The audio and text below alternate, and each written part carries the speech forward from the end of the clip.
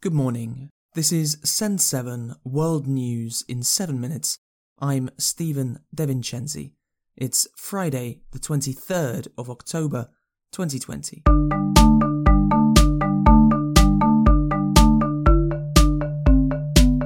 Starting in Africa today, in Nigeria, Amnesty International have said that at least 12 people have been killed by security forces since an indefinite curfew was imposed on Wednesday.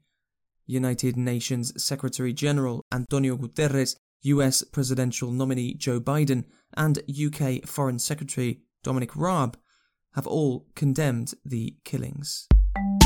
In Libya, Mohamed Bayou, head of the Libyan Media Corporation, was arrested yesterday in the capital city, Tripoli.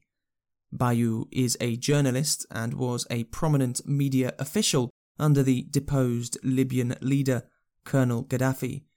Bayou has spoken out against Islamist groups in Libya, against their attempts to control the country.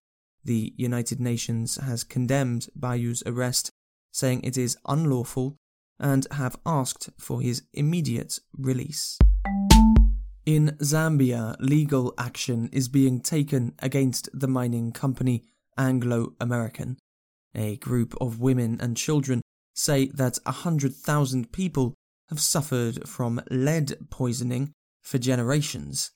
The lawsuit demands financial and medical aid for the families still living in the area around the Zambian town of Kabwe. Europe. In France, 2 women were arrested yesterday for stabbing 2 Muslim women near the Eiffel Tower. Reports say that the victims were stabbed many times and their headscarves were removed after they complained about the assaulter's dog. The 2 attackers were reportedly intoxicated and have been charged for racism and assault. France has seen a rise in racial tensions in the past week after a teacher was murdered after showing pictures of the Prophet Muhammad in class. On Thursday, the teacher, Samuel Paty, was given the Légion d'honneur, France's highest honour. At the presentation of the award, President Emmanuel Macron said that Paty was the face of the Republic. Samuel Paty became on Friday the face of the Republic, of our desire to break terrorism, to diminish Islamism, and to live as free citizens in our country. The face of our determination to understand, to learn, and to continue to teach. To be free. In Poland, abortions because of fetal defects have been ruled as unconstitutional by the country's top court. This ruling will prevent women from getting an abortion unless their lives are at risk or the pregnancy is due to rape.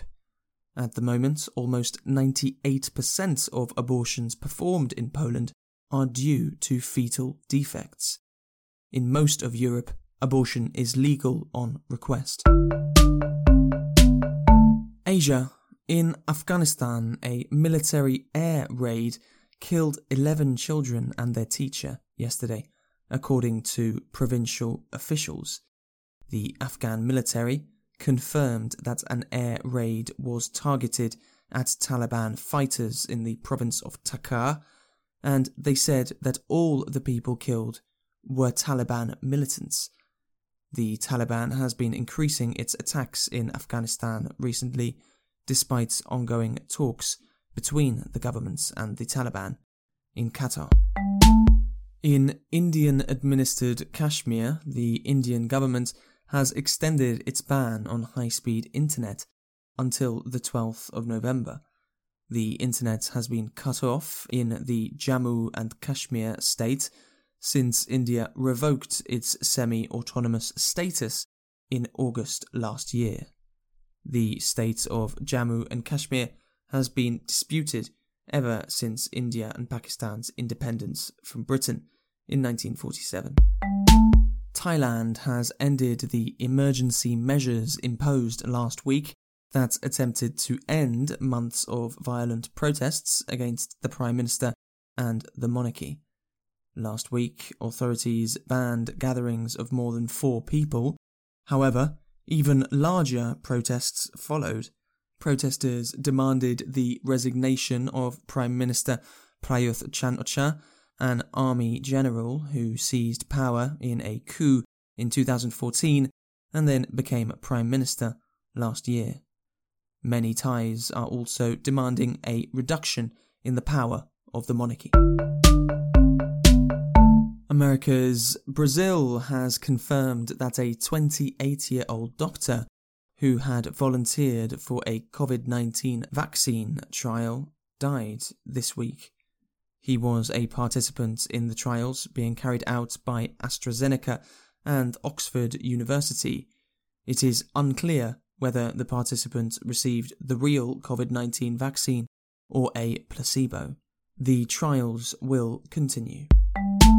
In the United States, President Donald Trump posted the entirety of a 60-minute interview with CBS News before its scheduled release time. In the interview, he accused the media of discrediting itself by not covering Joe Biden and his son's links to Ukraine, and in the end, he walked out of the interview.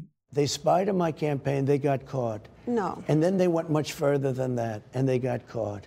And you will see that, Leslie, and you know that, but you just don't want to put it on the air. As a matter of fact, I don't know that. Okay. And you're out there. So why don't you get back to your interview and let's go. Okay. At the time of recording this podcast, President Trump and nominee Joe Biden are having their final debate before Election Day on the 3rd of November. Listen to Monday's podcast for highlights from this debate. That's your world news in 7 minutes. To read the transcript of today's episode or listen to past episodes, go to send7.org. I'm Stephen DeVincenzi. Write to me on Twitter, Facebook or Instagram at Send7Podcast. Have a great weekend and I will see you on Monday.